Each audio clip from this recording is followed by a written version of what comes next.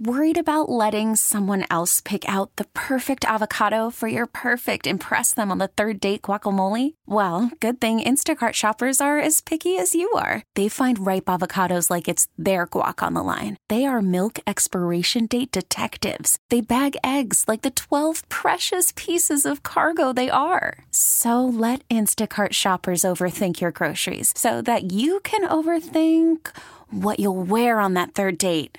Download the Instacart app to get free delivery on your first 3 orders while supplies last. Minimum $10 per order. Additional terms apply. Hey, Rob Bradford here. I have set out on a mission with my good friends at FanDuel to prove what I have known for some time. Baseball isn't boring. Now I have a daily podcast to prove it with some of the most notable people in the baseball world, screaming baseball isn't boring from the mountaintops, or at least agreeing to come on our show. Players, managers, GMs, and yes, even the commissioner of baseball, Rob Manfred. It has been a constant wave of baseball's most powerful voices. So join the revolution. Subscribe and soak in Baseball Isn't Boring. Listen on your Odyssey app or wherever you get your podcasts. You'll be glad you did. Welcome to Face Connecticut, an in-depth look at today's issues. Good morning, everybody, and welcome to Face Connecticut. I'm Morgan Cunningham on WTIC News Talk 1080, 96.5 TIC, and Light 100.5 WRCH. Our guest this morning is Republican State Senator Tony Hwang of Fairfield, and we're going to be talking about Connecticut's plans to phase out gas vehicles and trucks over the next decade or so. Good morning, Senator, and welcome to the program. Lots to talk about. Good morning, Morgan. Thanks for having me on your show. Happy to have you with us. And like I said, there's so much going on with Connecticut transportation that sometimes it's hard to actually keep up with it all. And this is, yes, an old law, but it's being enacted now. And there was a press conference just a number of days ago on Wednesday talking about reducing car and truck emissions and improving standards, eventually moving all the way over to electric vehicles, moving away from gas and diesel vehicles. So there's a lot going on here. Could you just start off with a summary of what we talked about already this week, and then we'll dig into it from there? Surely. This bill, Public Act 22-25, which was in 2022 Senate Bill 4, is a comprehensive bill, even though it talks about cars and truck emission standards and electric vehicles. It was really a comprehensive review, and they liked the title of Connecticut Clean Air Act. And what it focused on was the fossil fuel emissions from our cars and, more importantly, light trucks as well as school buses, and really working to reduce that emission. Now, it's an ambitious timeline to 2035, but even though we talk a lot about California standards, I think legislatively we're saying these are good barometers for us to look at, but we need to look at it Connecticut's way and push to strive to get to these standards. And they are ambitious standards, which is looking to reduce nearly 95+% emissions in our air.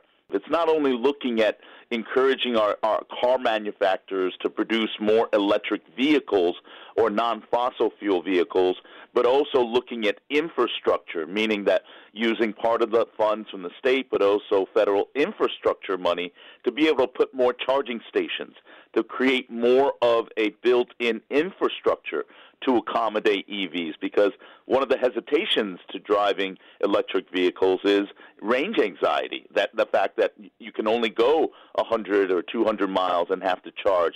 What happens? You're on a cross-country trip and you're stuck without any energy. That's a real concern. So we're really pushing and advocating our manufacturers and consumers to buy into the electric vehicle. So it's a comprehensive bill. Another part of it was looking at school buses and creating electric school buses, because they're one of the biggest emission producers. Because imagine traveling and driving when school year starts, kids back and forth. But also we gave some rebates to electric bikes, which has been a resounding success. So this bill was a comprehensive bill that went and passed last year in 2022.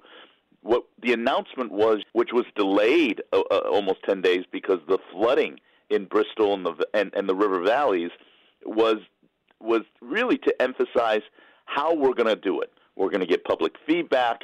We're in a cooperative relationship collaborative relationship, rather, with states like Massachusetts, New Jersey, New York, and Rhode Island. Because that's one of the biggest concerns when we were in debate was we can't do this in isolation. Even though we like the lead and have the initiative, I don't think it makes economic sense for us to not do this, to do this without having collaborative neighboring states. Because what if we make all the changes and we still get the bad polluted air from New York, Massachusetts, and New Jersey and Rhode Island? So one of the collaborative is to join kind of the group of surrounding states so that we can really make a collaborative and effective regional difference. Am I correct in understanding that only EV vehicles would be allowed to be sold in Connecticut? Is that the reality, or is it something else? Well, it's an ambitious goal, and the policies have been put in place to reach to a goal, because to be honest with you, if you don't have a goal to aspire to, you're just going through the motions. So is that an ambitious and a lofty goal to reach? Absolutely. And we need to remember that for us as an environmental leadership state in the Northeast, we have established in the past very ambitious environmental standards. And unfortunately, our track record's been mixed. We haven't been able to meet a lot of the air quality emission standards that not only looks at now vehicles, but we had energy production quality concerns that we not met from many years past. So the reality is these goals are ambitious and they're lofty. There's something to strive to. But as I said before, Morgan, we can't get to those goals unless we craft a pathway that engages not only ideal and principled policymakers that see a goal at the end, but rather we need to persuade the marketplace, the consumer, as well as the manufacturers, in this case motor vehicles, to be able to buy into this concept. And you see that major manufacturers buying into the electric vehicle. We looked at, Toyota's come out with an innovation that could possibly create a battery that goes 900 miles and charge with less than a half hour. That is moving the needle forward based upon a manufacturer, and then crafting and designing and producing cars that will engage the consumer to believe in and buy them cars. I mean, we started to creep up in that consumption of electric vehicles. I've had an electric vehicle or a plug-in vehicle for the past 6-7 years, and I've learned to adapt, and you build into a pattern. But for a wide-range tipping point adoption, you need to have more charging stations.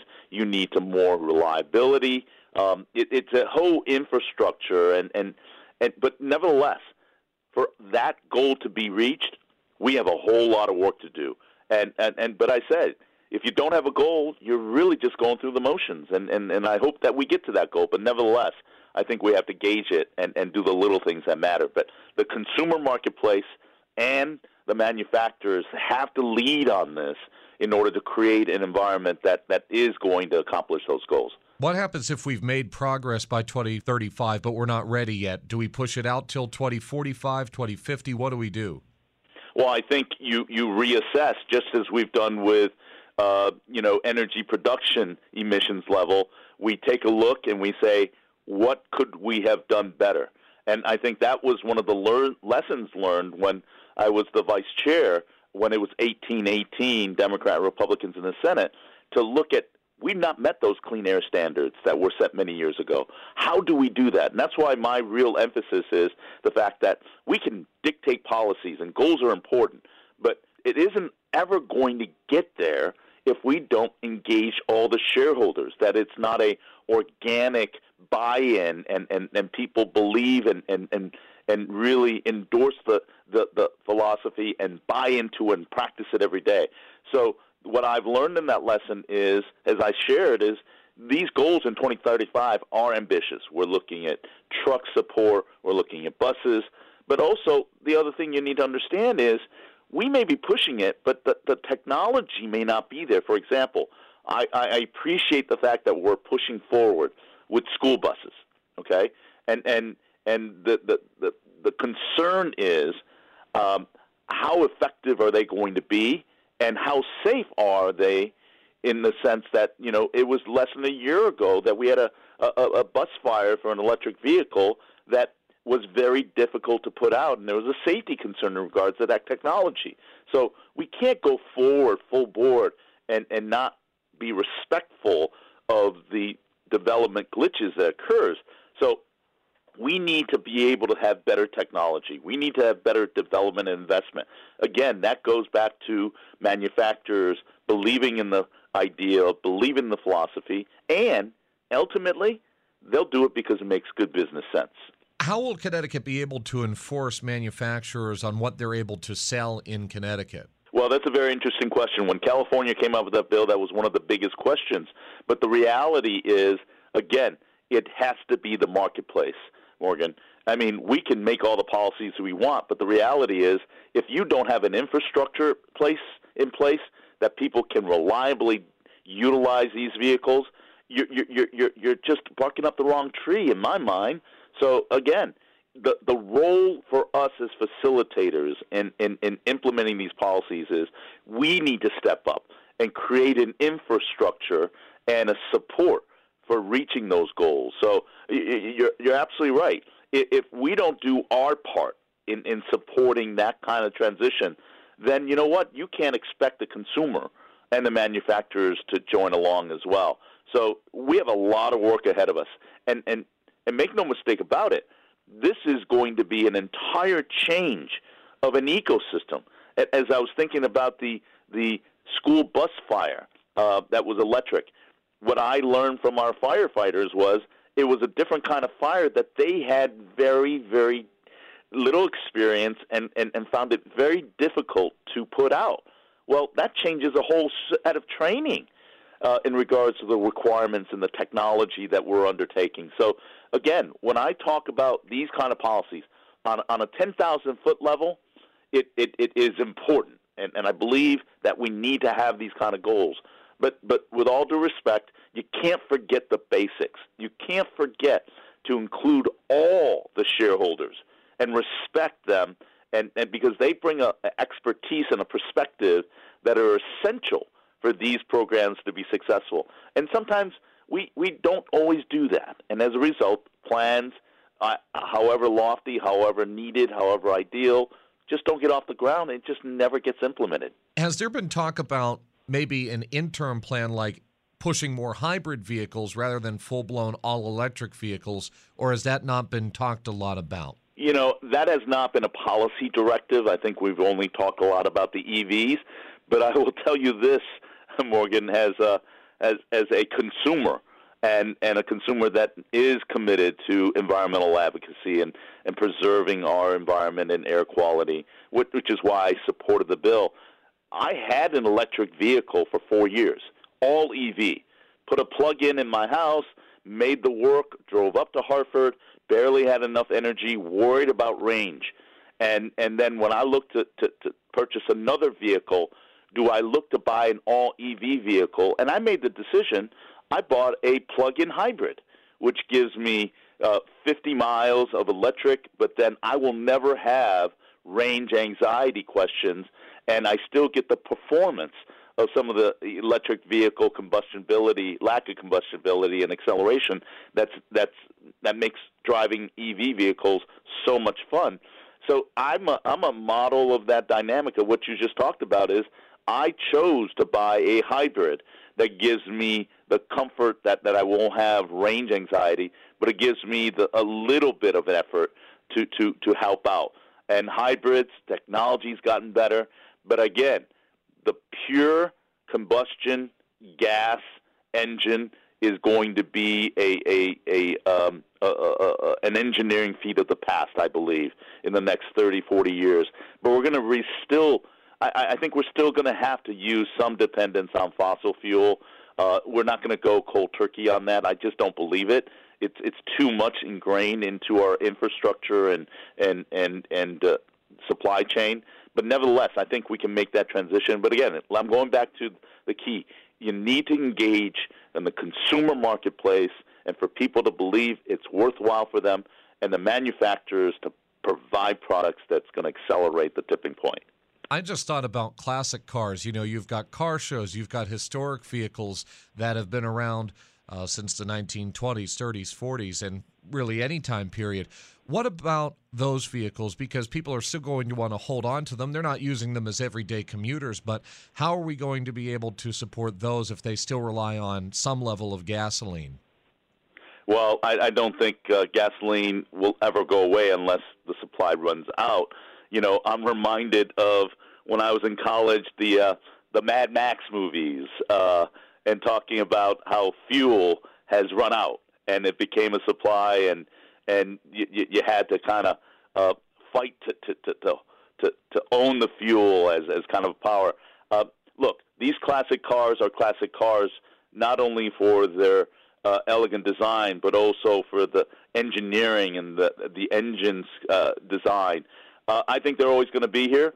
And as I said, maybe if we get into a renewable energy kind of environment way into the future, then we can look at these classic muscle cars, the Mustangs and the Corvettes and the Porsches that are fuel-driven as really classic designs that aren't really meant for daily use and commuter use or commercial use, but more of a classic reflection of an era that has that's part of our past that we can always look back on. I think that may be the fact that we move forward, but we do that all the time for many things, not only on motor vehicles, but America has a tremendous love affair with our cars, and rightfully so. They evoke such wonderful emotions, wonderful connectivity. I heard the story of someone who went to Vietnam, and he had a 60 number 1960s Thunderbird, and the dad said to him, "You come back from Vietnam, that car is yours." And you know what he said to me? He said, "There are tough times. I remember coming home to that car." And you know what? He's in his 70s. He still has that car. In the rest of our conversation here, I just want to focus on how are we going to get residents on board, because you've got to get the manufacturers on board, but as you said, it's important that we get the marketplace, the consumers on board. So how do we get residents in Connecticut, also our neighboring states, to sign on to this and start supporting all EVs in Connecticut? Well, I think one of them has to be, it's got to be fun to drive. It's got to have the engineering, the performance, and the desirability for people to want to drive it. And I think the manufacturers have seen that and made the move. Listen, 15, 20 years ago, if you were environmentally conscious and way ahead of the curve in regards to sensitivity about environment and sustainability, there was kind of the car for you. It was the Toyota Prius, right? And I remember that people said it's an unusual car, but it fits the model. But if you're going to look to get wide mainstream adoption, just as I said, I may be a little broken record on this, but it's really important. We can't adopt these plans without the consumer, the marketplace, and an affordability to adopt it, because that then drives our manufacturers. Despite whatever government policy we can impose and dictate, the reality is the manufacturers move at a quicker pace when they realize there are customers out there for them. So I think you've got to design cars that are functionally practical. Range is critical, but you need to create it that they're fun to drive. You've seen models now come out in regards to RAV4s. You're looking at the new Mustang, and Porsches are coming out. You got. I just heard on a podcast when I'm driving up to Hartford is the fact that they're even thinking about creating an electric vehicle for that all-American creation of the minivan. If they deliver an EV car for minivans, watch out. It'll really be a tipping point in my mind. But that we're building trucks. The Ford F-150, even going electric, has a waiting list that is a mile long. So I think if you produce it and you create a sustainability and a practicality to lure the consumer, and ultimately a reliability, And that's where the infrastructure comes in for us as government entities to create, using the federal infrastructure money to build these out structures and be supportive. I think it's all a very interconnected ecosystem, but ultimately we got to produce cars that people want to drive, people enjoy driving, and don't forget, how about mass transit? Senator Hwang with us this morning on Face Connecticut, and I want to just go over some numbers real quick. There are roughly, as of today, 36,000 EV registrations in Connecticut, and that's just about 0.1% of the 3 million total registered vehicles here in the Nutmeg State. Now, one thing that we hear about in Connecticut is power outages, especially during small windstorms, tropical storms, extreme cold temperatures, even very hot temperatures. Sometimes the electrical grid can fail in moments like that. Is it going to be possible to upgrade our power grid to support 3 million total registered EVs in the state? Well, you hit it right on the dot. That was one of the big concerns during the public hearing process and debate is, okay, take away the economics, take away it about the mandate policy, take away the cost. Can we actually provide if it really does succeed? It's not just about the quality of life concern, which are critical, but it's about infrastructure concerns. So we need to now kind of revisit with our utilities for them to make the investment in the infrastructure to understand capacity. It's not just simple capacity of electric cars, Morgan. Look, everybody now has most of the people have one or two flat panel TVs, which sucks up a lot of energy, and every one of our smartphone devices need constant charging. We are an electronic-dependent, consumer-oriented state and country. So we suck up a lot of energy, and I'm just not sure the utilities have made the necessary infrastructure investments and a full understanding of the challenges we have ahead of time. And perhaps that's something we need to do. Again, it needs to be in a partnership with all the shareholders to get to that level. But I think the other part of it is that, solar storage, the ability to have better technology where people can now utilize solar and the incentive of renewable energy and store that energy and get off the grid to be able to control their energy. That's another innovative aspect for people to have energy independence. But again, it's going to take time. It's going to take an evolution. And like I said, this is a bill that is lofty and ambitious. But what we're going to find out, as I've learned in many other policy bills that we have initiated because of a important reason, a critical reason, that it's going to have challenges. We're going to have to adapt. But so in regards to energy, the energy sector is one of the most compelling and important factors in our daily lives, but they always haven't been very transparent and very collaborative. So my hope is that we get to that and engage with all the shareholders. So again, I'm repeating often, but the bottom line is we can't accomplish this without engaging with all the shareholders. And if we as policymakers have the arrogance to think that we can make everybody come along and everybody will agree with what they say, well, they should visit my household because I know that's not true. Republican State Senator Tony Hwang of Fairfield, last question to wrap everything up.